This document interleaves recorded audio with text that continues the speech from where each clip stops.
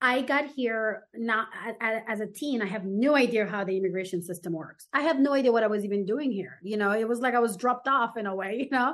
So like I had no idea how immigration worked. I had no idea what I was doing. I didn't even know I was undocumented until like one time I went to look for a job and they were like, you need legal papers. I'm like, what? I'm a teenager. So my teen friends from high school, they're all, bragging about how they got a job. So I'm like, oh yeah, I want a job too. And I go look for a job and they were like, you need social security, you need driver's license or valid ID. And I'm like, oh yeah. And then I go back and I'm looking at all my documentations. I'm like, oh, I don't have that one. Am I supposed to have those? So I then realized that I was undocumented and I was like, oh, so how do we fix this? Because I don't know.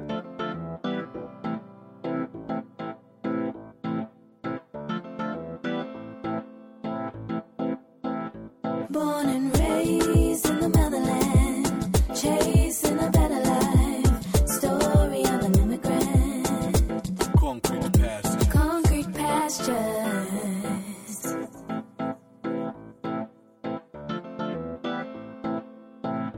Concrete pastures. Hello, family. You are listening to Concrete Pastures. I am Nancy Mulemwa-Sisi.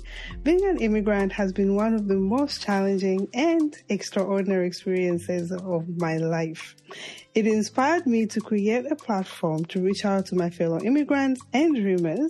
The goal is to provide a space for myself and others to share our stories as we deconstruct the world's view of immigrant status. We discuss issues that are important to us in the diaspora. We celebrate the joys, the laughs, the bravery that being an immigrant brings. Thank you so much for tuning in today. We appreciate your support. To all of our new listeners, welcome to the family. You can continue to support us by downloading our Concrete Pastures app for free on Google Play. You get access to our whole library. While you are there, we are an independent podcast. You can support us by giving us a donation or buying our merchandise. 50% of the proceedings go back to our veteran that makes them. You can also support us by subscribing or following us on our social media platforms. They are all called Concrete Pastures. I want to thank each and every one of you for leaving us reviews, for sharing the episodes. We love hearing from you. Our guests love hearing from you. I can't thank you enough. The more reviews we get, the more visibility we get as well. We want to reach as many people as we can. So we appreciate you.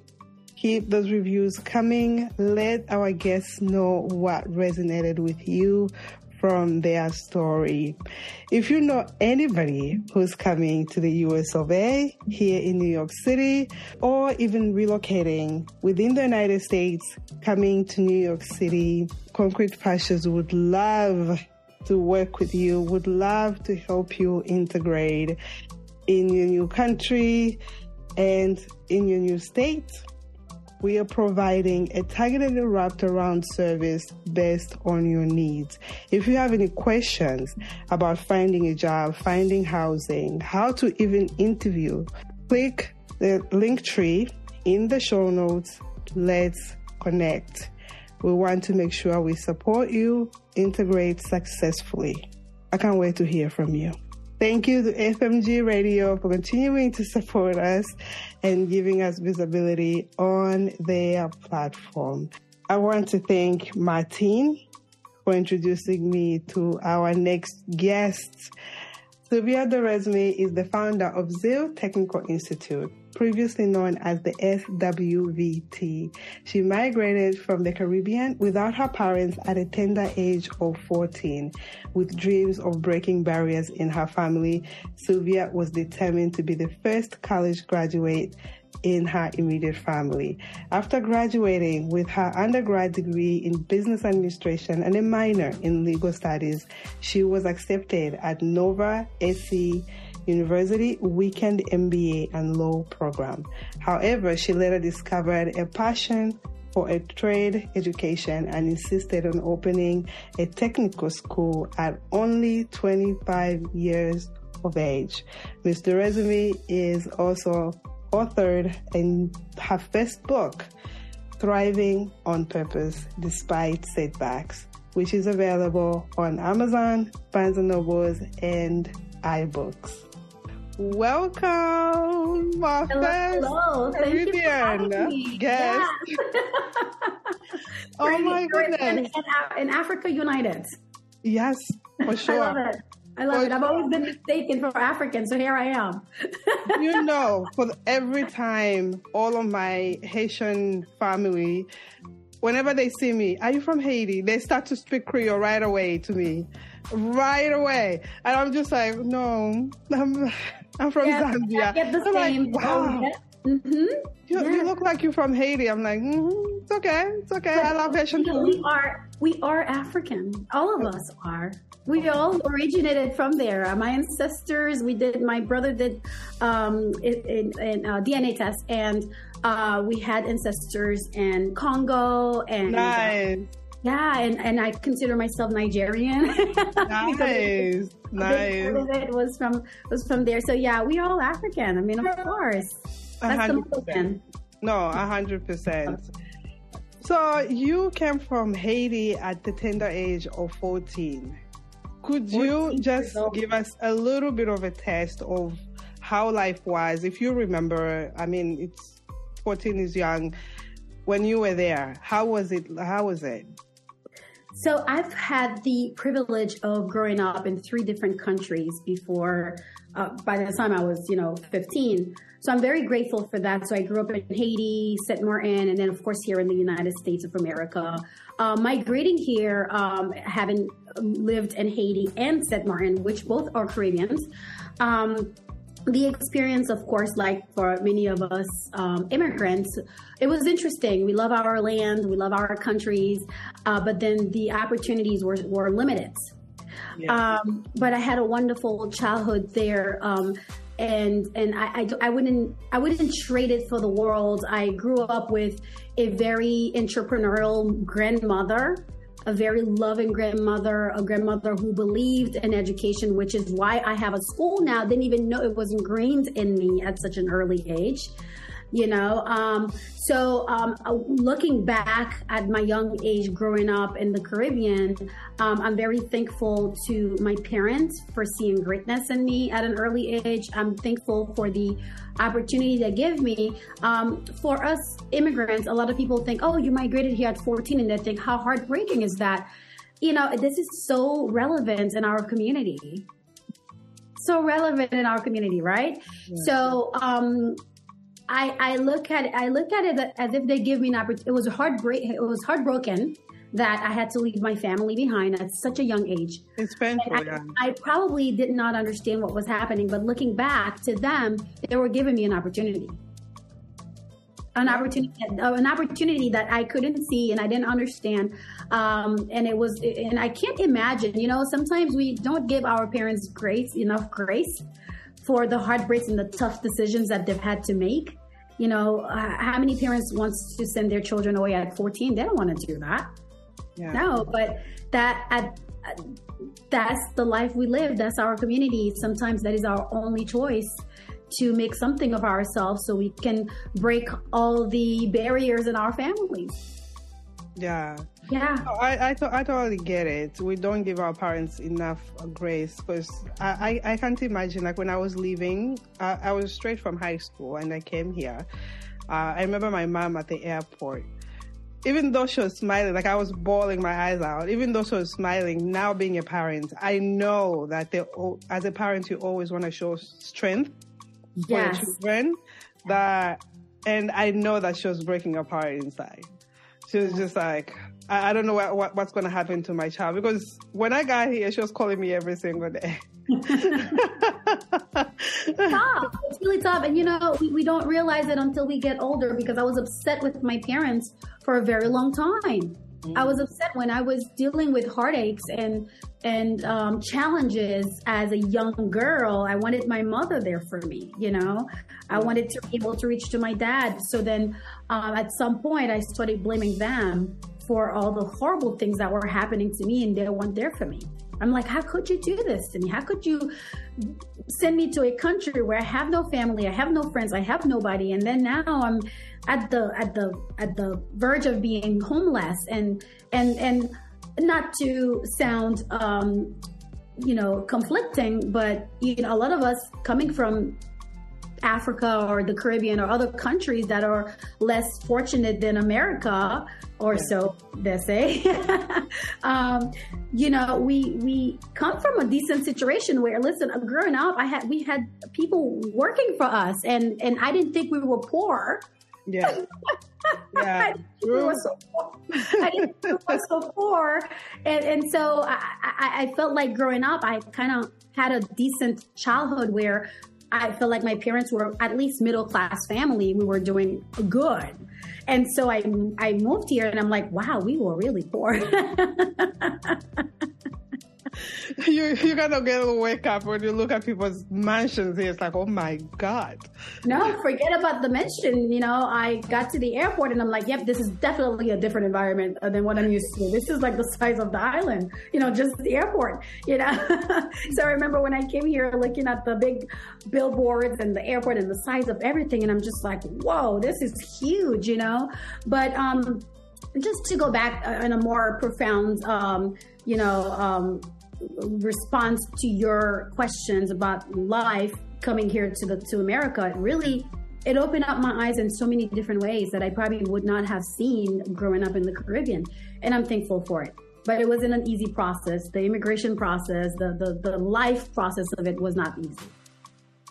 How did you navigate? Because being here at that tender age by yourself, I can't imagine what you went through. I know you share a lot of it in your book. Just give us a little bit of a taste on how you navigated moving from house to house. As a girl, for me, the only thing I always worry about is the trust and how everybody's going to treat me. And being at that age, I always used to worry. Yeah. Male figures and all of that. Yeah. People think I'm a very protective mom now. They were like, you're so protective, you need to lay off a little bit. And many times they don't realize it's because of the experiences that I've had. Mm-hmm. Regardless if he's a boy or a girl, because sometimes they say he's a boy, you have to give him his freedom, you have to allow him to be. It doesn't matter. I know what I experienced as a kid, and I don't think it really has to do anything with gender. It has to do with innocence and being a child and vulnerable. I was fortunate in some aspect, and I wasn't. I grew up in a Christian household. And thankfully, when I was navigating through houses to house, and by the time I was 18, I had already gone through 13 different homes in my life. So I had a very unstable childhood, very unstable teenage years. But again, I grew up in a very Christian household in my early years where there were some strong foundations. And luckily, when I came here to the United States, I was blessed to live with families with similar or the same values. So that kind of carried me through where I didn't have to worry about certain things. But Christians or not, people are people. Yeah. Human beings are human beings. That's why I feel like us Christians, sometimes we need God more than ever, because we aren't perfect, right? So there were Christian families where I was vulnerable, where there were situations where the male figure tried to push their way through. It happens. It bound to happen in a situation like that. It's very weird. And there are very few people that I know in similar situation that then experienced that kind of, situation. So it's very relevant in my situation as a teen. I navigated in a way that I knew how. I had to make tough decisions at such a young age. So I had to make decisions based on my faith, my knowledge, and what I learned from the little bit that I had the opportunity to learn from my parents, specifically my grandmother, because my grandmother was the person who really raised me. So a lot of the early values and foundations came from her, and she was a very strong woman. And she was a very disciplined person. She was well respected in her community. And she taught me all the tough lessons really early on. I mean, I'm talking about, I'm 5 years old and she's already talking about, you need to marry someone who respects you. You know, I'm talking about being 8 years old and she's already teaching me business. Like, this is how you charge customers. I used to sell to customers at 8 years old. And she used to give me money, tons of money to hold. I was her savings account, you know, because I was really good with numbers. I was brilliant when it comes to math. And so I was her math genius. So she would sit there when she collects money from customers and she has a pile of money in front of me at 8 years old. And she's like, okay, put them into pile, put the singles here, the fives here. Like, I literally at 5 years old already knew what money was and counting thousands of dollars, you know? So I was blessed to have these early foundations from my grandmother where, yes, I was somewhat book smart, but I was also street smart at an early age. Yeah. So then it wasn't easy for people to pull tricks on me. I was the one pulling the tricks, not them. You know?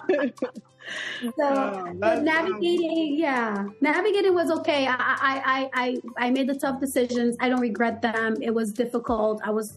You know, there were many tough nights where I had to be alone crying, like, why do I have to decide what am I going to eat tomorrow? There were times where I ran out of money. There were times where I became homeless. I had to sleep on the bench outside of the bus station. There were times I had to sleep on friends' couches until I was able to rent my own place. And there were times I had no money. I had to go borrow money. Like, it was tough. Financially, emotionally, spiritually, it was tough. But again, my early foundations helped me through, my faith in God and just me having a vision, because at a very young age, I realized how tough life was for my mom, who was a teen mom. I realized how tough life was, and I just wanted not to be that person. I wanted to do better. So I decided that at a very early age. And I continued with that same mindset. And that also helped me as well. Yeah, it's a lot. I'm just digesting everything you're saying, because that must have been really traumatizing to be by yourself. Because even though I'm here without my mom, my sisters, it was okay for me when because I had my aunt with me as a support system.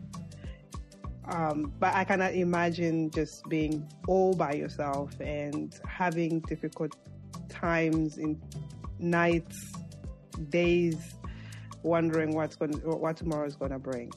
That's a challenging one. But here we are. It builds a lot of stamina in you, like for whatever to come.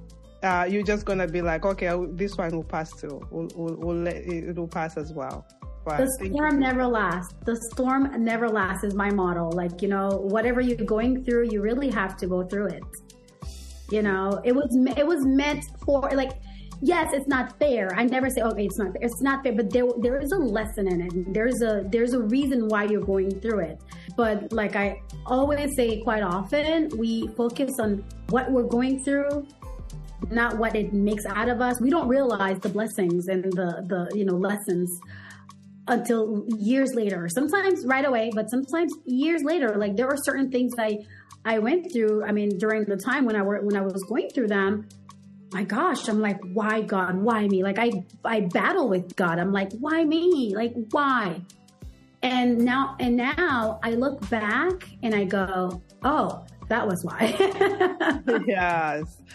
That was a lesson. Yeah, I'm learning the lessons years later. So I don't believe God intended for us to go through the things that we go through. I mean, sometimes, yeah, stupidity get us there. Sometimes bad decisions, but it's never a mistake. It's a lesson, and it strengthens us. Some of us, we look at it as a lesson, and it really strengthens us to be better human beings. It's actually better just to look at it that way, that it is a lesson, which is, it's the truth. It is a lesson. But when you're in the thick of it, it's just like, why? No. We've all had those days where we're just questioning everything, and especially for us believers, you're just like, okay, God, what's happening? I just had that talk with him the other day. I'm like, really? Like, what am I doing wrong? Yeah. Why? Well, these days we've been talking. Like, come on. Like, I Are you here? Are you not? And yeah, it's been one. It's been one of those. Yeah, Like it's the beginning of the year. Like, let's have a chat. So during that time, you are going through house to house. How was your immigration status? How did you get your papers at this point? Because I know you came from Haiti. You probably came on a visa. But how did you get your papers to be established to this point? My immigration story is so, I hope it will give you hope, and it's also depressing at the same time. I was blessed and lucky, very lucky. And I say this because I have friends who has been in this country for years, 20, 30 years, and they're still unable to get their legal status. Mm-hmm. And this is where I battle with God, but I look at the blessings. I really do. I got here not as a teen. I have no idea how the immigration system works. I have no idea what I was even doing here. You know, it was like I was dropped off in a way, you know? Yeah. So like, I had no idea how immigration worked. I had no idea what I was doing. I didn't even know I was undocumented until like one time I went to look for a job and they were like, you need legal papers. I'm like, what? I'm a teenager, so my teen friends from, high school, they're all, bragging about how they got a job. So I'm like, oh yeah, I want a job too. I want to work and make money. And I go look for a job and they were like, you need social security, you need driver's license or valid ID. And I'm like, oh yeah. And then I go back and I'm looking at all my documentations. I'm like, oh, I don't have that one. Am I supposed to have those? So I then realized that I was undocumented and I was like, oh, so how do we fix this? Because I don't know. I was blessed and lucky to still be in my teen years. Oh, so nice. I was a minor immigrant without company.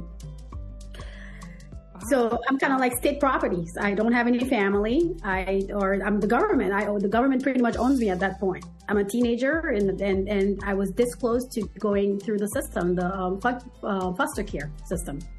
Oh my God. Yes. I'm pretty much the property of the United States because I'm a teen. I don't have parents. I don't have family here. Nobody. So it was either go back or submit myself to whatever programs they had available. I was very blessed, like I said, and lucky to have the church people that I had in my life.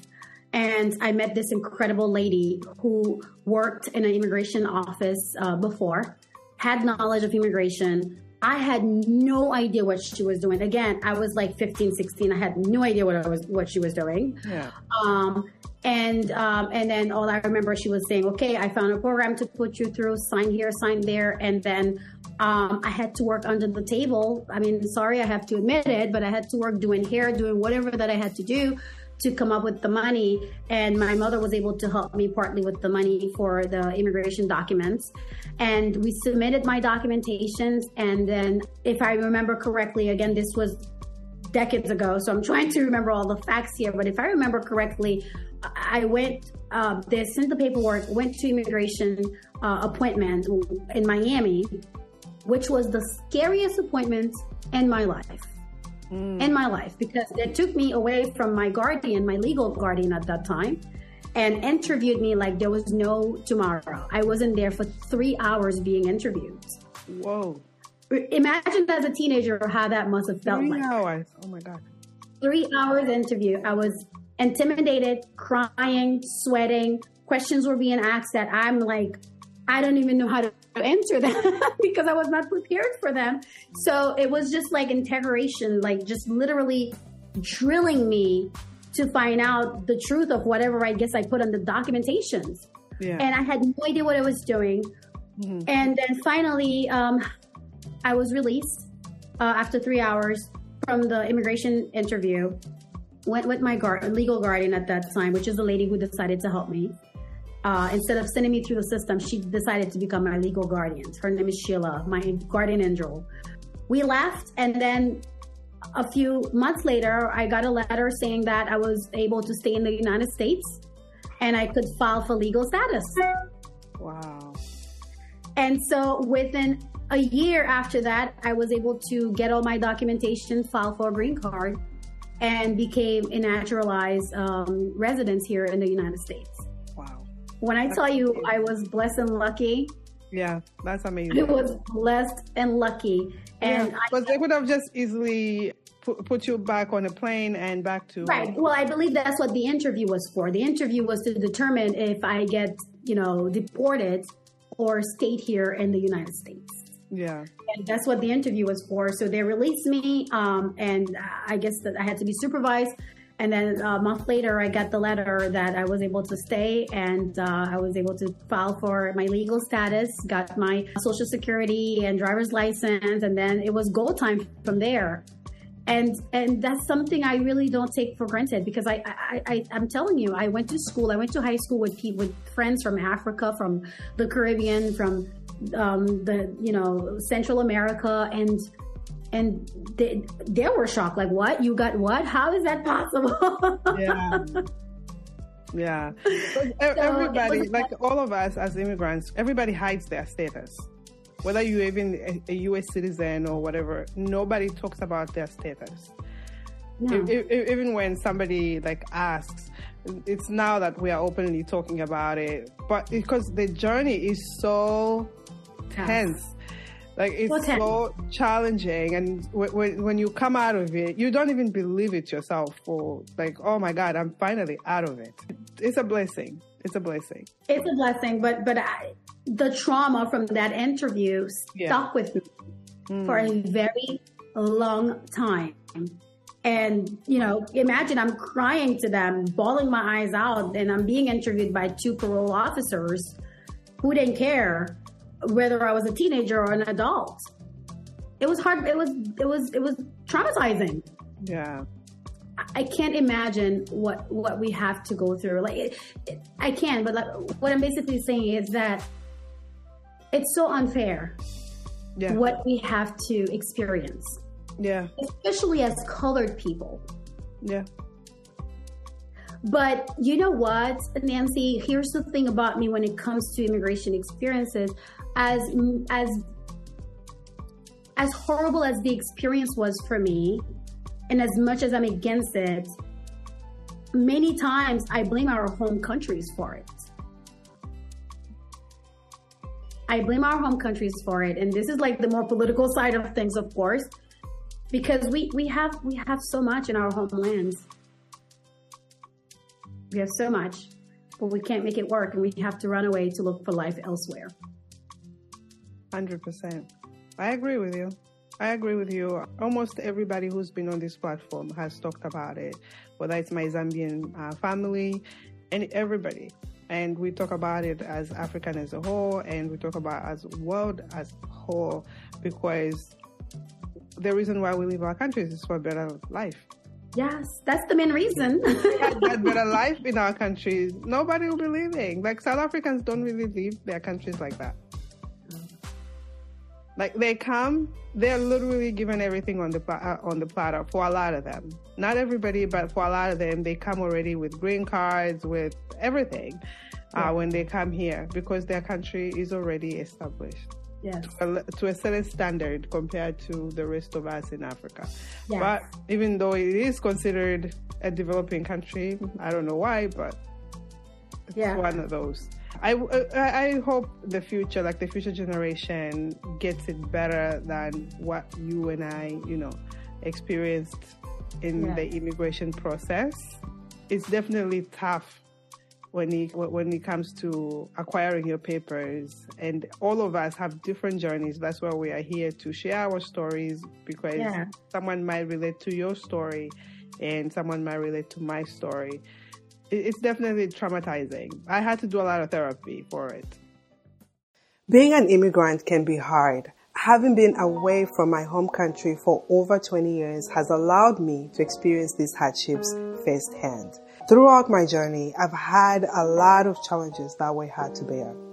Juggling adjustment to a new country, obtaining my immigration papers, getting married, having children, establishing my career, and finding time for myself.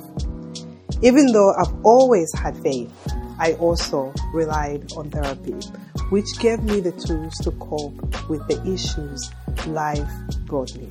My fellow dreamers, let's remove the stigma around therapy and normalize seeking help with today's sponsor, BetterHelp.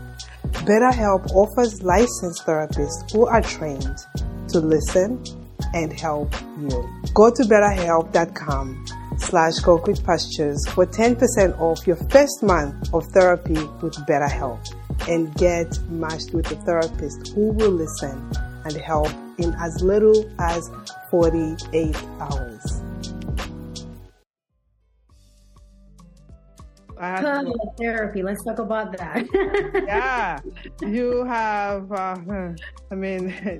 childhood trauma stays with you, and if you don't take care of it, it pops up.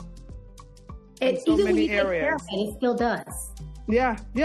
It's like I heard Kevin Hart conversation with Jay Shetty, and he was talking about monsters that he has, and monsters is just the things that pop up, that habits or whatever patterns that you do, and he puts them aside, and he's able to, he's at the point where he's able to tell them, stay there, you don't have to come up. Right. Or whatever, not exactly in those words, but at least he's able to sit down. We don't have to go there and all of that. So have you gotten to that point where you can take a look at what you experienced having gone through your therapy? Have you gotten to that point where, I can still experience these things, even if they pop up, I'm able to handle? Oh, yes, definitely. Therapy is what helped me, and that's what inspired me to write my book, Thriving on Purpose. Wow. Because that's when I realized, when I was doing therapy, I realized, wow, I've been thriving because I had a purpose, which is great. But then everything else is broken and damaged. So that was the only great thing. I'm thriving on purpose. That's great. That's amazing. I'm creating businesses, I'm giving people opportunities, I'm, doing X, Y, and Z. That's just great in the eyes of the public. Yeah. But, the inner side of the Sylvia that Sylvia should love and appreciate was damaged and broken and, literally in pieces. And like you said, when you don't take care of your childhood traumas, it eventually it is caught up to you. Yeah. That's what happened to me. For years, first of all, let's just be clear. Our communities, we don't really talk about therapy. Yeah. That's the number one thing. I didn't even know what was therapy until years later, and I discussed that in my book. I didn't even know that existed. I didn't even know I was experiencing childhood traumas. Until somebody pointed out to me, and I'm like, what is that? And I'm like, oh, childhood traumas. Yes, I did this. Oh, yep, that is totally me. And then that's when I started noticing, wow, this is why I do certain things the way I do. And this is why I attract certain people in my life. Yeah. And so then one day it's just I'm at the best phase of my life. I've had good money in the account. I didn't have to worry about bills paying. All the bills are automatic. They're just going through every month. Life is great. I just relaunched my business and had all sort of political figures in my office supporting the cause. I'm hosting nonprofit organizations and helping my community. Things are great in my life. My son's healthy. Things are going good for the first time ever with his dad. Thank God. And then I woke up one day and I felt empty. Literally, it felt like I literally got hit by a truck and I couldn't get up. I couldn't get out of bed. My world was just pitch black. Despite the fact that everything was going great, it was literally the first time in my life where I could take a breather. And I took that breather, and it was the biggest mistake ever, because when I did, then everything just started hitting me at once. And it was just okay, I need to do something about this here. Otherwise, it's going to paralyze me, emotionally paralyze me. And that's when I went for help, got a therapist, started going through the process, started doing the work, the inner work. And the most important work you ever do for yourself. The most important thing I've ever done for myself. I thought, Oh, breaking barriers, becoming the first college graduate, building $1 million business. I thought doing X, Y, and Z was the work. Yeah. And then I realized, no, you're broken. You're literally damaged. Yeah. Damaged goods. And so I had to do the inner work. Yeah. And that's when I started realizing who I really was and what was important to me and what I needed to do. And I started my healing process. So the book, when I read the book, it was literally therapy for me. It was a way. I started journaling. Yeah, it was therapy. It was me journaling my life. And then one day I'm like, I want to put that in a book. I mean, people always, like my friends, they always say, Sylvia, you should write a book. Like your life stories, things you've been through from, being an immigrant here and being a young business owner and graduating college at an early age, going through marriage and divorce and all of it, like just all of it. And so they thought your story needs to be told. And I'm like, I don't have time. It's not my thing. I can't put my life out there like that, But then when I was going through my healing process after having that breakdown, I started journaling. And then that journal became kind of like a book, And so the inner work is important. It's so important. It's so crucial. And those childhood traumas, those life traumas, because everybody, we all have experienced some forms of trauma, right? Mm-hmm. Like it's not just me. You have my mom, who's a teen mom that I've blamed for so many things. I look back at her and now I look at her, I cherish her because I'm like, how did she do it? I can't imagine being 15 years old and being a mom and being a wife and no. So for years, I can see why she felt like she was a failure. And she has this inferiority complex where if I even approach her in a certain way, she'll be offended. And I didn't understand why she'll be offended. It's because she felt like, well, I sacrificed my life for you to give you this life and you don't even respect me. Yeah. And it's not that I didn't respect her. It's not that I was doing anything wrong, but it's her traumas replaying. Like, oh, well, if I didn't have you early, I could have gone and, become a nurse like I've always wanted to become. I could have done this X, Y, and Z, but then I give birth to you guys and you guys kind of stole that from me. And it's wrong for her to think that way as a mother, but I can understand why she could think that way, So taking care of your traumas is important. I as a school owner, I have seen it every single day. And I talk about that in many of my interviews. My students were part of the reasons why I wrote my book as well, because I saw how they allowed trauma to hinder them from real success in life. Quite often I sit with some of them that are in my eyes. To me, I'm looking at them, not just in the physical aspect, but they're brilliant. They're very smart people, but they've experienced so many traumas in their life that it's almost impossible to get out of the mindset that they're a victim. Yeah. Or there's no one out there who cares enough for them. Or therapy is not a black person thing or a colored person thing.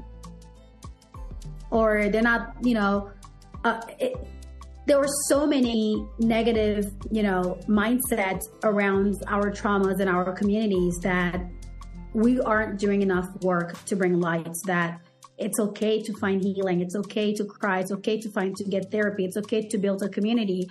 It's okay to let the past go and become a better version of yourself. And most importantly, it's okay to be selfish, to work on yourself. Well said. It's okay to be selfish. I think a lot of us are scared of that, to take time, even away from our family members. I did it. I recently did it. Something was triggered. Like you said, we've all gone through a lot of trauma, and it's through the journey that you're going through. Something might trigger you. You think you're over it, and something might trigger it. You're not going to be at the same level that you were before, but it'll be on a different stage or different level of triggering. So I took some time off, literally, to just work on myself, meditate, meet with my therapist, and meditate every single day and just check in with myself. A lot of us immigrants, we are too much on a go Every single day we are on a go. Something happens back home where we want to fix everything. We fix it, but then it leaves us empty inside. And then something happens to us. We just keep going. You get sick. Okay. You take medication and you keep it going. We never stop to check in with how am I feeling inside, because of how we are raised. A lot of us, yes, we don't. We are told to toughen up, bundle it up. I've said it time and time and again here. Just toughen up. You don't connect with your emotions. There's no time to connect with your emotions because survival mode. We as immigrants, we are on survival mode, and that's what I'm learning, how to not live on survival mode now. And it's a very tough process because that's, like you said, that's all we've learned. They literally ingrained that in us at such a young age. Be resilient, be strong. You know, can you imagine when you're crying, when you're hurting, they tell you, don't cry. What are you crying about? Don't cry. And then emotionally. I know. And when you cry, you're releasing something.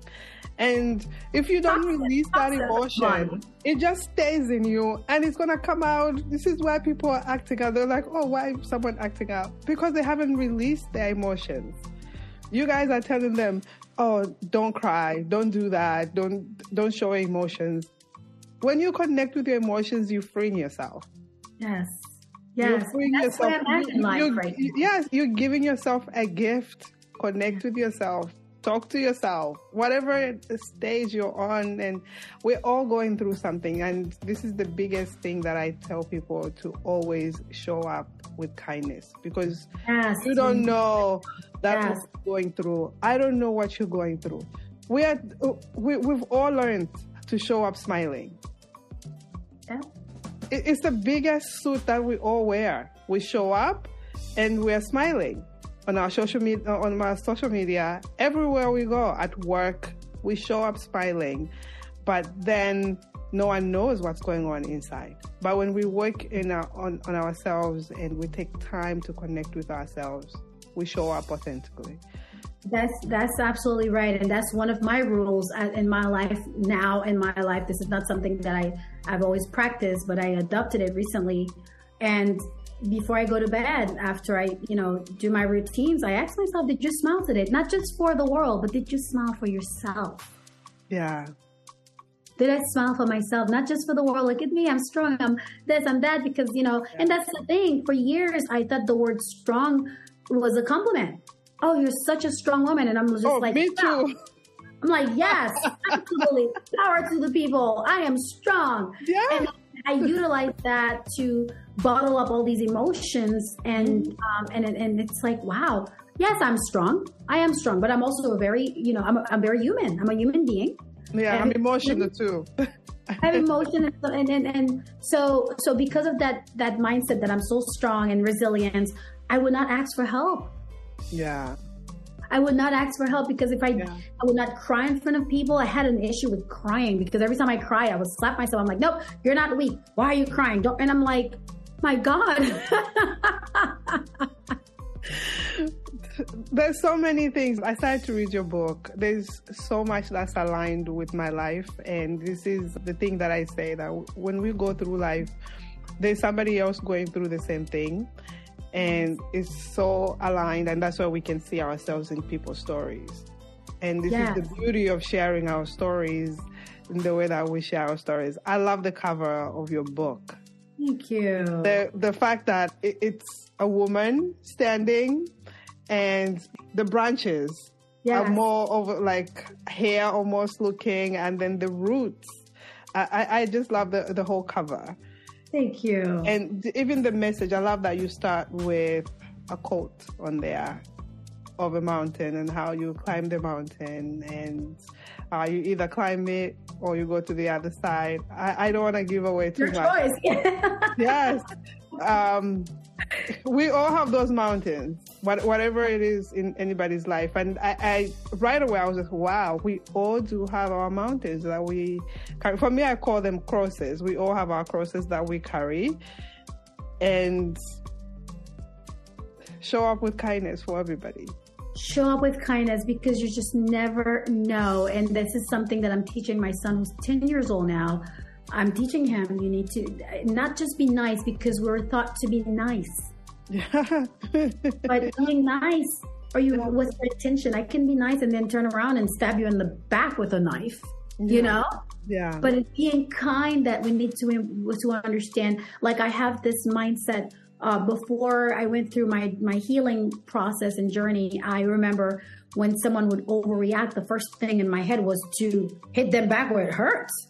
You hurt me, I'm hitting you, you know? Yeah. But I've learned through my journey, I've learned that, like you said, people, they react sometimes based on the traumas that they've experienced. Yeah. So I've used this tactic where when they overreact, I tend to calm myself down and respond to them in a kind way. Yeah. It's not that the way they're responding to me is nice. It's not nice. You know, I could hit them back, and when I hit back below the belt. Yeah. But then how does that make me a better human being or a better person? Yeah. You know, and how do I know by me hitting below the belt, this isn't like the last thing that person needs to commit suicide or hurt themselves or even like think less of themselves, because people who are healed and are at peace with themselves don't react certain ways. Yeah. Right? Yeah. So quite often when people react to me in that manner, in my mind, I'm like, okay, yeah, that person's going through something, been through something, hasn't really found peace with their life. And I'm not about to let them, you know, crap on my, you know, peaceful life. Yeah. So I respond to them in a kind way, and you'll be surprised how many times that same person realized that I was not willing to match their energy, as they say these days, that they calm down and even thank me, or like, you know, reverse their energy. Like, okay, yeah, she's not about to go there with me, or she understands. It's kind of like she understands me. Yes. Or she hears me. Because she hears me. Everybody wants to be heard. And when someone doesn't feels in any way, shape that they are not being heard, they're going to raise their tone, and they'll keep raising it, and they'll keep raising it. I go through it at work with a lot of our clients. Oh, microaggression. That's fun. Yeah. They love things to go their way. And I'm just like this. The same way you see me here, it's the same way I am at work. And it's just, then nobody would actually even come back and apologize. Literally, whether it's the same day or a different day. Oh, I'm so sorry, I was going through something. It's just, I'm so sorry, my employees, I needed to pay my employees something. They'll come and apologize. Right. It's because I've just chosen this life of showing up with kindness. And a lot of people in my career, being in the corporate world, everybody just kept telling me, you're too nice. I cannot change that. No. And I don't want to change that. No. Because I've tried to toughen up, because I had a manager. She's from Asia. They're very tough for a lot of them. Not everybody, but for a lot of them, because of the way their upbringing, they're very tough. You can never do enough. So when I first became a supervisor, I kind of like tried to mimic the way she managed. I couldn't do it. No. I couldn't, because it was not me. It was not my personality. I just found myself suffocated. I'm like, no. I checked myself really quick, and I went back to being me. And I have more of a following that way of my team compared to me being so tough, and everybody has their way. And showing up kind has worked. Yeah. Showing up. Yeah, I mean, I'm not preaching for anyone to be a doormat, you know. No, of course not. You have to know how to stand up for yourself. But at the same time, there are ways we handle things, regardless if we're standing up for ourselves. There is a way to do things, and there's a way certain people handle things. You can see where they're at in life. Yeah, no, for 100%. The thing is, when I'm stern, I'm stern. And when I'm showing up, just showing up is just showing up. Yeah. Your book, let's get into it. Before we get into the book. Yes. Let's get into the book. Thank you for reading my book. I was worried. I'm like, oh my gosh, she's not going to have enough time to do it. Like, you're amazing. Oh, thank you. I do my research, and I want to make sure that I do justice to someone who's coming on. Even your lonely times. I'm like, oh, this seems like me. These were my alone times. I have so much confidence with my alone times. I'm just like, ah. And then when I'm in front of people, I'm like, oh, I don't even know how I do this. I'm an introvert, so I no idea. It had to grow on me. Yeah. But thank you for sharing your book. What inspired you? I know you've spoken a little bit of it, that your students have also inspired you to write the book. Your therapy inspired you to write your book. What is the core of why you wrote the book? Like, what do you want people to get out of your book? Yes.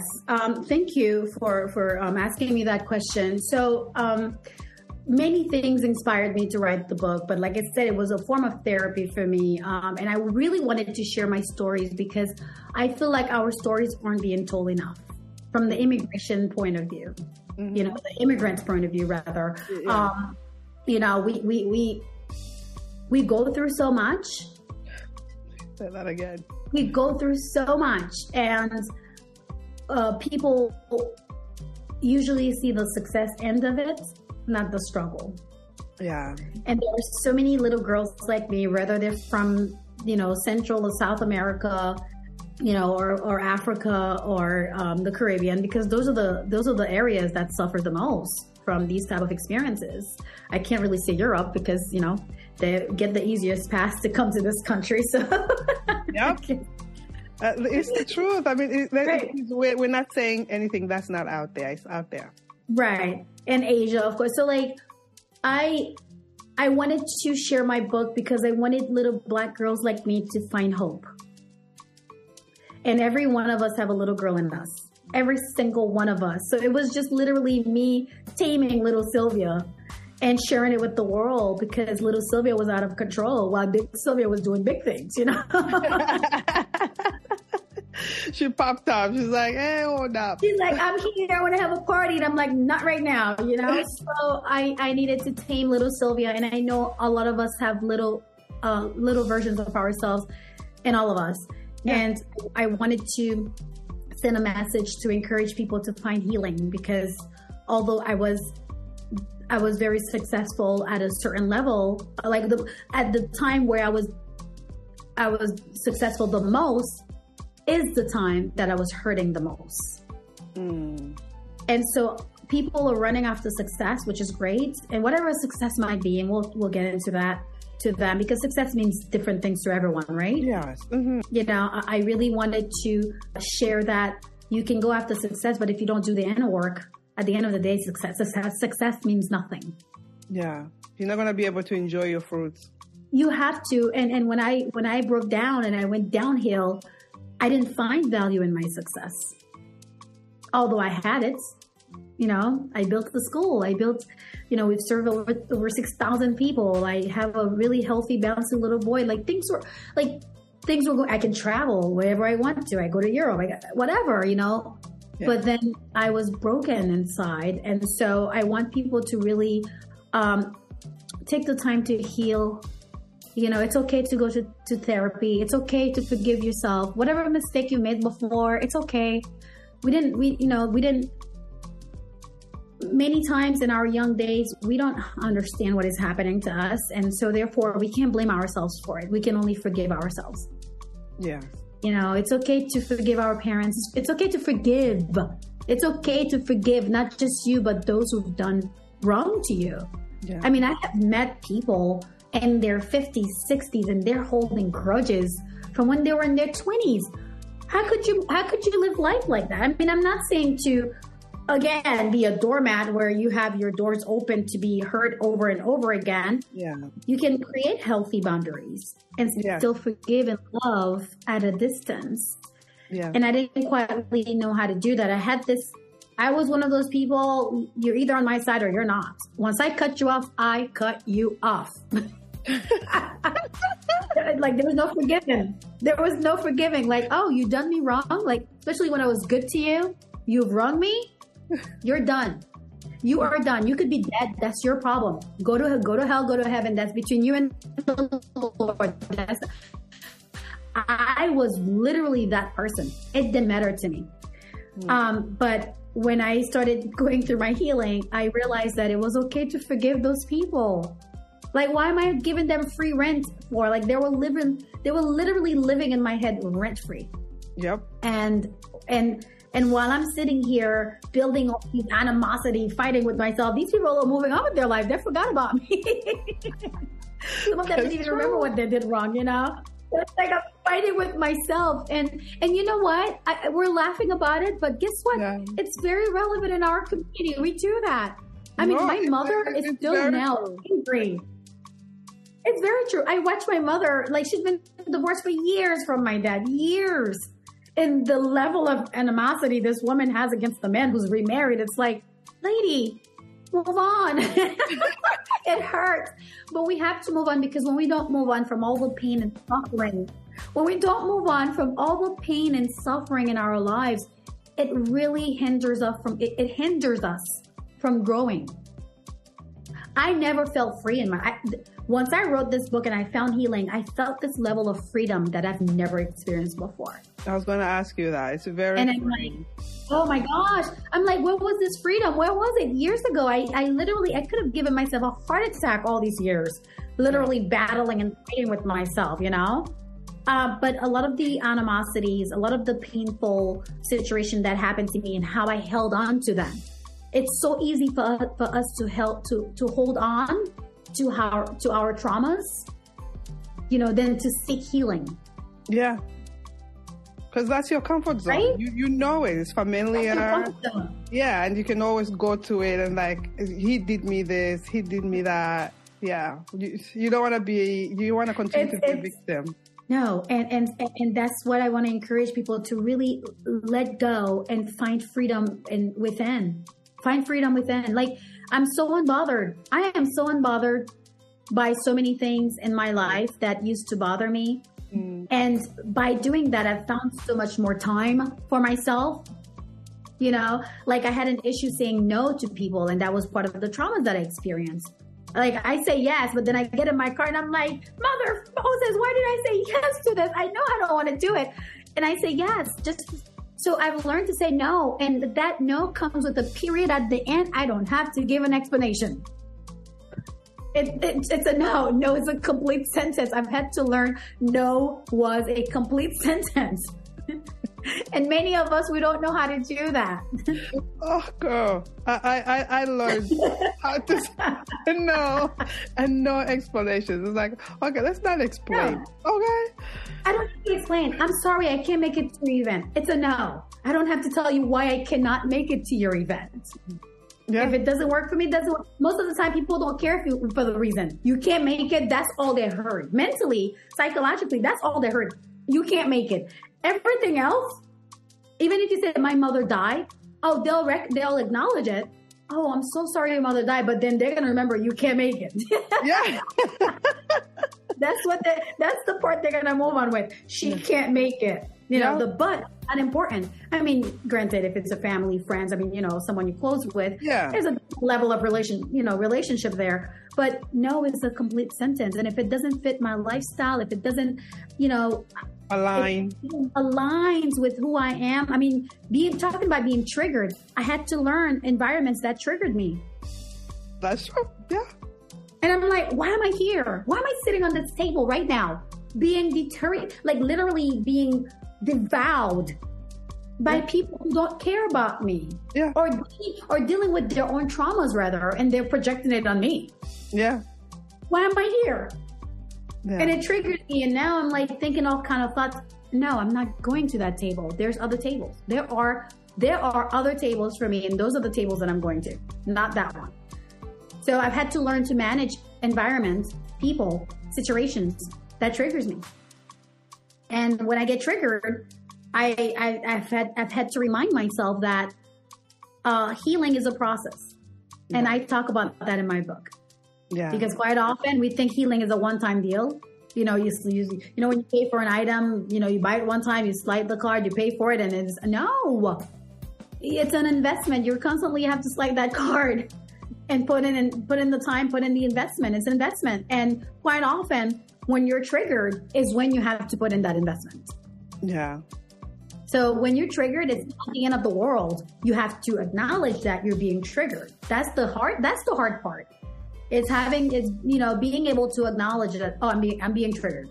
Now, don't be a maniac now and think, oh, every little thing triggers me. I'm talking about things that really triggers you to the point where it takes you back into a situation, a position, or mindset that you shouldn't be in. Yes. Yeah. Well, you have to say no, and you have to be able to love that person at a distance, avoid that environment, or just simply say no with a period at the end. There's no explanation needed because it's good for you, it's good for your mental health, and it's good for your journey. And that's that. I love it. Period at the end. Love it. Period at the end. No explanation needed. There's so many people that are writing something, working on something. I'll give you an example. When I was working on the podcast, I did a lot of my intros. I recorded my own stories in here, which are on the podcast. But prior to launching, the level of anxiety I had, it's so exposing of yourself. How did you deal with that? Because if there's somebody writing a book, working on something, and they want to launch something, how did you deal with that anxiety? Because I couldn't sleep. Before the death. I do suffer from anxiety. I mean, it's a given. It's a given. Quite often when we go through, it comes with that. Quite often when we go through severe traumas in our lives. Yep. And I never had it until I had my own traumas. Then I now suffer from it. Yes. Right. So I do suffer from anxieties, and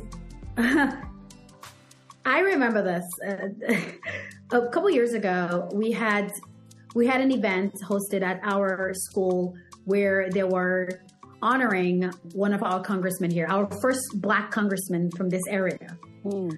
And I remember that when they chose our school, it was a big deal because, like, oh my gosh, little me, and they selected us. This is great. This is awesome. Right. And I had to give a speech in the beginning about our small business, how small business are being impacted by the government. It's a subject that I'm very comfortable with.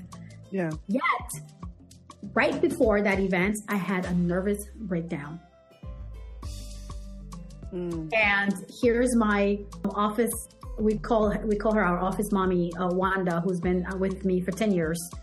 Here she is. She knows how I am. She's like, wait a minute. No, not you. Not right now. She's like, you do this every time, but you always do amazing when you go out there. So here she is pinning me in my office, and they're calling my name to go out there. And she's pinning me with like a piece of paper. And then my other friends like massaging my shoulders, and like my assistant's telling me, you can do this. Like, go out there and nail it. You can do it. But I had a nervous breakdown right before that event.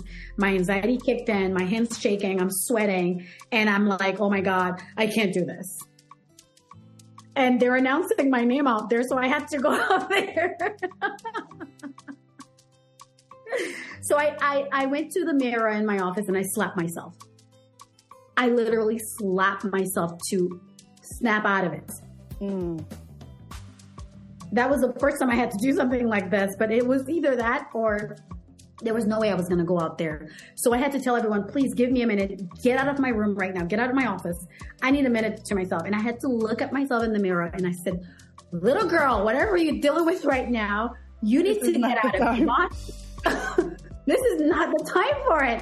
You need to get out of my body right now. And I had to literally talk to me in the mirror and smack that little girl out of me. I mean, it sounds a little psychotic in a way, but it literally took that much from me. And I slapped myself so hard. You can see the makeup and the paper that I was holding. No one knew why there was so much makeup on the paper. But later I'm like, oh, it's because I slapped myself. So I literally had to slap little Sylvia out of me, calm her down. Just like you talk about how Kevin Hart knows how to control that little inner demons. I had to slap her out of me. I'm like, no, not right now. And I slapped myself, got myself together, shook it out of me, walked out there and spoke like nothing happened. Mm. So what is my message for someone who is dealing with anxiety? And just fears of doing what they should be doing, slap it out of you. You can you need to smack it out of you. And I'm not saying just physically. Yeah. You need tame it. Because when you're dealing with those anxieties, that means you're about to do something great. It doesn't just come just because, you're about to, it comes out when you're about to do something great, something meaningful, something life-changing. That's when it comes out. Yeah. You have to know how to control it. That's when you have to be strong enough to say, no, not today. Not today. Wow. Yeah. How did the school come about, the Zell Technical Institute? So Zeal Technical Institute, we started back in 2009 during the economic crisis, the housing economic crisis. And I was like many residents or citizens where I couldn't get a job because I was underqualified or overqualified with having my undergrad degree. And now I'm in grad school. So I worked for a school for a couple years where I was the director of student services, which was a technical school. So when I left that position, things didn't work out there. I started looking for jobs, couldn't find anything. I wanted to give back. That's the thing. That's the funny thing. Even though we are a for-profit school, we started our mission just wanted to give back. So then we started a training center to provide continuing education for healthcare professionals. Because when I did research, I wanted to help people. I'm like, how can I help? How can I help people? And when I did my research, healthcare was still hiring. The healthcare, they were still hiring. So I said, okay, well, let's do things to help people get in the healthcare field. And that was the idea. It started from there as a small storefront school. We literally got a 600 square feet building, storefront building. That's how we started 13 years ago, going on 14 now. We just wanted to give back, and then more people kept asking for more programs, and so we just kept adding programs, and we just keep growing from that little store to a 2,000 square feet, and 2,000 square feet didn't work. We went to 6,000 square feet, 6,000 square feet didn't work. Now we moved to 12,000. It just kept growing to the point where I realized that it wasn't even about me anymore. It wasn't even about me. And sadly, going back now, I'm looking at it. I said, God wanted this for me, even though I fought against it. I mean, mind you, I wanted to become an attorney, and I gave up that goal for the school. And so, and I fought against the idea of continuing from, many, many times. When I went through my divorce, it was very difficult, incredibly difficult. Having to fight in court all the time, having to fight for custody. Excuse me, it really took a toll on me. And I wanted to make the decision to just close the school and move to Texas. And I couldn't, because it was just, the vision was beyond me. It wasn't just a Sylvia's vision anymore. It became apparent that the community needed me, it needed us, it needed the school, the people that we served, they needed us. So a lot of people were invested in the vision. So I just couldn't betray them and just get up and leave like that. Wow. So we just kept growing, and now we have a great school that is providing healthcare professional for our biggest hospital here, Lee Health Hospital, and NCH, all the major hospitals. And we're very fortunate and blessed to be able to do what we do because we have a very specific target market, which focus more on the immigrant area. So we have a lot of immigrants from the Caribbean, Central America, South America, and other countries. And then we also have the underserved community here. Yeah. And we attract them because, like I always said, it's all about foundation. Our school understands them because it was funded by someone like them. Yeah. You understand? So our environment promotes this level of comfort that they may not be able to find in another setting that's more rigid or more corporate or even, just not welcoming to our people. So So yeah, it's a blessing. I'm very fortunate. When I say fortunate, I'm very fortunate to do what I do to make to change the lives that we've changed over the years. We've been around for 13 years now. This year we're celebrating 14 years, and now we want to buy our own buildings. We're doing more programs. We want to go online. So it's exciting. It's really exciting, and I'm really grateful to the community for supporting my vision, because in the beginning it was not easy. I'm just, a little itsy bitsy 25-year-old, who had with a little pitchy voice trying to, pitch my ideas to people. And it's like, how old are you? And I looked like I was 19, even though I was 25. Yeah. So it was very difficult for them to accept that this is something, that is worth of looking at. Yeah. So after several years, they realized, oh yeah, this girl knows what she's doing. The hassle came back, huh? The hassle from your childhood, from your grandmother. Yes. Oh yes. Oh, my family. Then there are two things I'm grateful for. My family. Well, I'm grateful for many things, but when it comes to my family, I didn't have the greatest childhood. Yes, it wasn't fair that I was separated from them at a young age. Yes, my mother wasn't the best mom. She couldn't be. Some people were lucky they had the support to be. I just feel like she didn't have the support to be the mother that she really wanted to be. Yeah. And my dad not being in my life for years, I look at it and it hurts. And it's like, dang, I wish I had that. I see people having these relationships with their parents, and I envy it. I'm like, I wish I had that, But they did two things right. One of them is they introduced us to God at a very young age. We didn't have a choice. We were built in a church, So we were able to we were introduced to God at a very young age, and we also were introduced to business.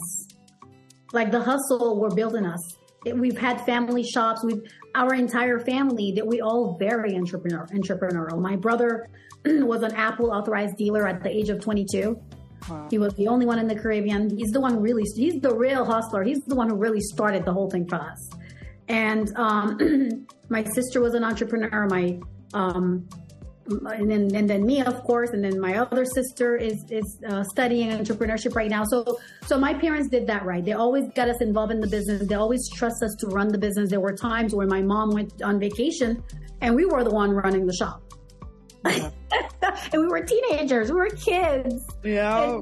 And we're the one running the shop, opening, selling, making deposits, ordering stuff. It's been ingrained in us at a young age. So definitely the hustle, the entrepreneurship spirit is something that we're blessed to have in our family. And thanks to our parents. They didn't know what they were doing, but they did it right. 100%. It made us fearless. Yeah. Listen, in life, you can either continue to make excuses for yourself, right, or you use what you were given. So you are using everything that you were given that transpired in your life. Everything didn't go to waste. Nothing went to waste. So you're using everything. Your story that you are telling us. No, of course. Thank you for honoring us with your story. Absolutely. Your story, you're sharing with us, the whole world, in your book. And everything else that you went through, and then your entrepreneurship, from your grandparents to your mom to now serving a whole community. And now my son, he's doing it too. Yes, and then you're laying the foundation for your son as well, and seeing the hustle that he's seeing in you. Kids watch. He's learning it now. I already teach him. He's homeschooled, and I'm teaching him. He's studying financial literacy right now, and he's building his lemonade stand. Like he's already learning business, because it's not that he may not become a business owner. I don't really put a title or a label on him. Whatever he wants to become, as long as he's happy, that's what matters to me. But I have to teach him what I know best. And those are the things that I know best. So I have to ingrain it. I have to, like my grandmother did. Yeah. She didn't have the education to give she didn't have the academic education, but she had the other, pieces of it. So I'm grateful for it. So that's what I'm extending to my child. So I'm changing gears. In 2010, we all witnessed what happened in Haiti. Yes. And almost 300,000 people Died. Yes. died during that time. I was very heartbroken because I worked with a sister that was from Haiti, and it was heartbreaking. I was glued to the TV. I'll be honest with you. I was glued to the TV every single day seeing that, and it was sad to watch. How is the country now? Have you been since 2010, and how is the now, and was your family affected? So I thank you so much for bringing that up. I was here, of course, when it happened. It was devastating. I was very involved. I host events, of course, to raise money. If I remember correctly, I think we raised between 5 to 10 grand in the events that we host here locally in my area. So I have been back to Haiti since it happened. It's very unfortunate what Haiti has experienced over the years. Yeah. It's very unfortunate politically, and of course, with the climate and the disasters. It's unfortunate. I remember that day like it was yesterday because my grandmother still lives there. My other siblings and family, they're not there, but my grandmother is still there. And I remember not being able to get a hold of her. And I remember that feeling, going to sleep, not being able to know if she's alive or if she's dead. And if anybody knows me, they know I am a grandma girl. I love my grandmother. She's like my mom. So my heart was I was literally going to sleep heartbroken every single night. Every single night. But by the grace of God, after a few days, I heard back from her. She was okay. She's in the part of Haiti that wasn't really affected. We're more like towards the DR area, and was surrounded by some big mountains. So we were safe. But, everywhere else in the Port-au-Prince and the main areas, it was damaged. Devastating. Yeah. Devastating. And I've had friends who lost moms, dads, brothers, sisters, cousins, kids. I had a friend who lost her kid, her own child. And I had a friend, her mom was visiting the country when it happened, and the mother died. So it was a very devastating time for Haiti. I would like to say we've recovered, but then I'll be lying. Yeah. We haven't recovered. I've been back. There were times when I went back, I want to say when Michel Martelly was the president, I went back. They did a really good job cleaning up. Things look really promising. Yeah. But like every elections, it's a new start for Haiti. And so he was dismissed again. And so the new president took over. And as you know, he's dead now. Yeah. They murdered him. And we don't really have a president now. So when I talk about Haiti, it's painful. It's painful being the first Black freed country in the Western Hemisphere, yet being the poorest country there. Crazy. It's the craziest thing. We were setting the standards for Black people in the Northern Americas. We were setting the standards for the Caribbean. We were setting the standards for Black people in captivity. Yet we can't get it together, and I cannot blame my people solely for it. Again, I don't get into politics. I'll let somebody else in that position do that. I can't just blame my people for it, and I can't blame other countries entirely. But Haiti has been bullied. Haiti has been dismissed. Mm-hmm. Haiti has been manipulated. Yeah, and it's just at a point where it's too late. Or is it too late? I don't even know. Is it too late? I don't know. But if we continue on that platform, we'll never recover. And who knows what might happen? We don't know. We don't know. But for those of us who are from there, for those of us who have family there, for those of us who still love our country, it's a painful reality. Yeah. Yeah. Thank you for sharing that. I wanted for people to kind of get like a little bit of an update, because when things happen and it's no longer on the TV, nobody is asking any questions anymore. They assume everything is okay, everything is going well. So I just wanted to, from your point of view, just to get an understanding of what has happened since then and how everything was, how you were impacted by it in any way. Was it your home country, regardless? It is my home country, no matter what. It doesn't matter who I am, where I go, who I become. It is my home country, and I'm forever grateful to Haiti. I don't live there anymore, so I'm not fully updated on everything that is happening. Yeah. No, of course. Where you just don't even want to follow the news anymore. When it comes to the news, they're there to make money, and that's when I always tell people that you have to go to Haiti to experience it yourself. Yeah. Growing up, I remember they kind of make you afraid, even though you're from there. Your own countries, your own people, makes you afraid to honor your country. Yeah.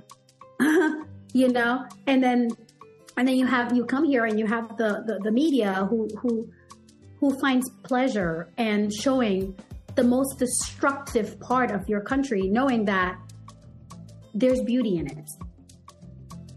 I did not understand much about Haiti or even value much about Haiti until I was in college, and I decided to study more about it and decided to make a trip there by myself to understand and learn more about the culture. Yeah. And that's when I realized the beauty. I stayed in a beautiful hotel, and I'm like, what are they talking about? People living poor. Like, I went to some of the beautiful parts, and I'm like, wow, why aren't we showing this? Yeah. And this is where Haiti is being manipulated. Every country has terrible, terrible political, well, not terrible, but we all have horrible parts of our country. Yeah. Aesthetically, visually and politically, and in all of that, all other aspects. And Haiti has some issues. Yes, of course, lots of issues. Too many to mention. There are the poverty level there is great. There are poor people. There are poor parts. There are disgusting parts. There were kids suffering. But then what about the beautiful parts? Yeah. I always wondered that. What about the beautiful, gorgeous, absolutely please? I mean, I saw these things for myself, and I'm like, wow, why aren't we showing these? Yeah. What is the pleasure of showing this little girl walking barefoot and naked, but yet you can't show this little girl who grew up in the country, went out and made something great of ourselves and working for FEMA and speak 6 different languages in her own country and making a difference. What about that part? What about the beautiful monuments? What about the beautiful beaches and the mountains? We have some of the greatest mountains in the Caribbean. That's why it was called the Pearl of the Caribbean. What about those sites, the beaches, the water, the mountains, what about them? They don't show you those. They won't. They can't. Yeah. Politically, it's not really fulfilling their agenda, so they won't. So that's the reality we have to live with, and that's not just Haiti; it's many other countries too. Oh no, it's everywhere. I was constantly angry. I started being upset about it when they showed my country.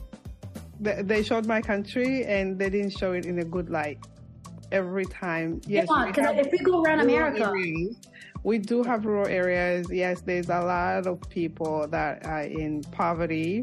Extreme poverty, and yes, we do have malnutrition, but you can't not constantly show that part. What about everything? They defined us by that, especially colored countries.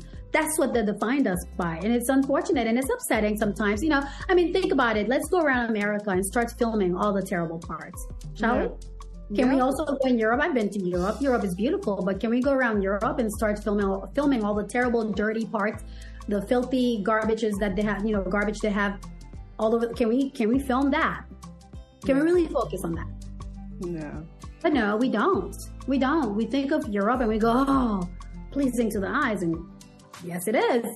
But so is Haiti. So is, Zimbabwe. Yeah. So is Nigeria. Yeah. So is Kenya. So is, Panama, Guatemala. Yeah. So is Jamaica. I can go on. Yeah. But you, my dear, are representing. We'll never understand.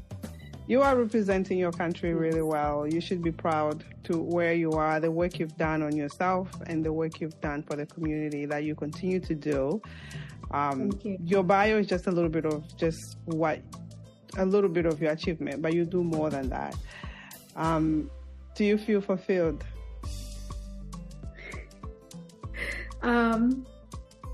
Yes. And thank you for asking that. I didn't used to feel fulfilled before. I lived my life on survival mode. So it was always, what's next? What's next? What's next? What's next? And, I've finally come to peace with my life where I can pat myself in the back and say, good job. And I do feel fulfilled. I mean, I have many goals and dreams like everyone else, of course.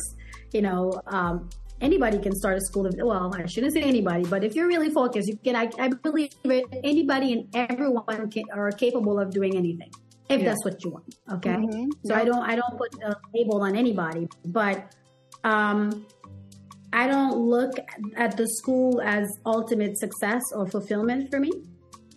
So when you ask me, do I feel fulfilled? I say yes, because I'm not just looking at one aspect in my life. I'm looking at all aspects. And when it's like math, it's like, doing statistics. You put all the pieces together, and then overall, the end result is what's really the reality, right? So the end results of all the combinations of my life, when I look at it, yes, I'm fulfilled. It takes a lot of us to get to that point, because we're always chasing. So it's good to have that. It's good to chase. Don't stop chasing until if you're waking up, you can't pay your bills, you better keep chasing. If you're still self-sabotaging, which self-sabotaging is something that we all struggle with. I struggle with that. And, there's always room to achieve more, to grow. So I'm still growing. I'm still learning. I'm still achieving. But fulfillment, you have to feel fulfilled enough where you can say, I'm proud of this, I'm proud of that, or I'm happy where I'm at. Yeah. Yeah. No, that's good. That's good. Have you found your concrete pastures? Ooh. I want to say yes. I think I have found my concrete pasture, or pastures rather, because I can have more than one. Yeah. I feel like I think my concrete pasture is being able to make a difference at the capacity. We all can make a difference, big or small. Yeah. But knowing what I have been through, what I've experienced, the battles that I've fought, the challenges that I've overcame, and to still be able to do what I do and make a difference at a massive level, I think that's my concrete pasture. And it doesn't have to be through the school, because now I do like other stuff. I have a woman empowerment event that I do every year. I keep telling myself, don't host it. It's too much time and money. And then every now and then I get a call, are you going to host this event? I'm like, oh, I guess I'm hosting it again. So it's not just through the school. I find myself making differences in different areas now. Yeah. And I would not have been able to do that without my experiences, the journey and the challenges that I've been through. So my concrete pasture is being able to make a difference. And you're doing that very well for our whole community in the diaspora. I'm grateful to you for honoring us again with your story, for being here. It's early in the morning, even though we are on the same time zone. Yes. I know you're so busy, so I am so grateful for the time that we've been able to have this conversation.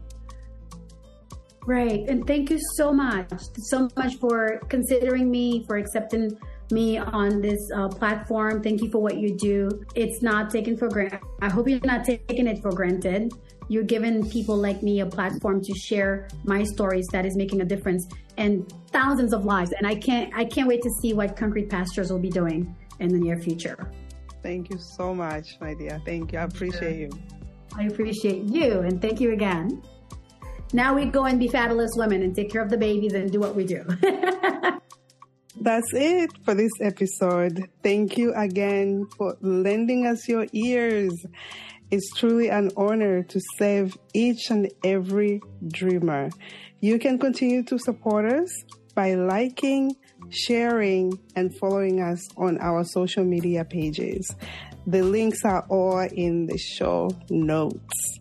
We have so many exciting projects and ventures in store for you. Until next time, keep dreaming.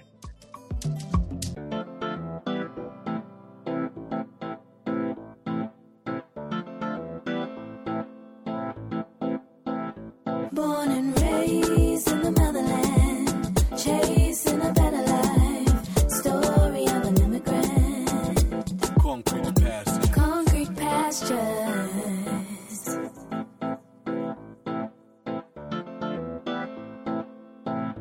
Concrete pastures.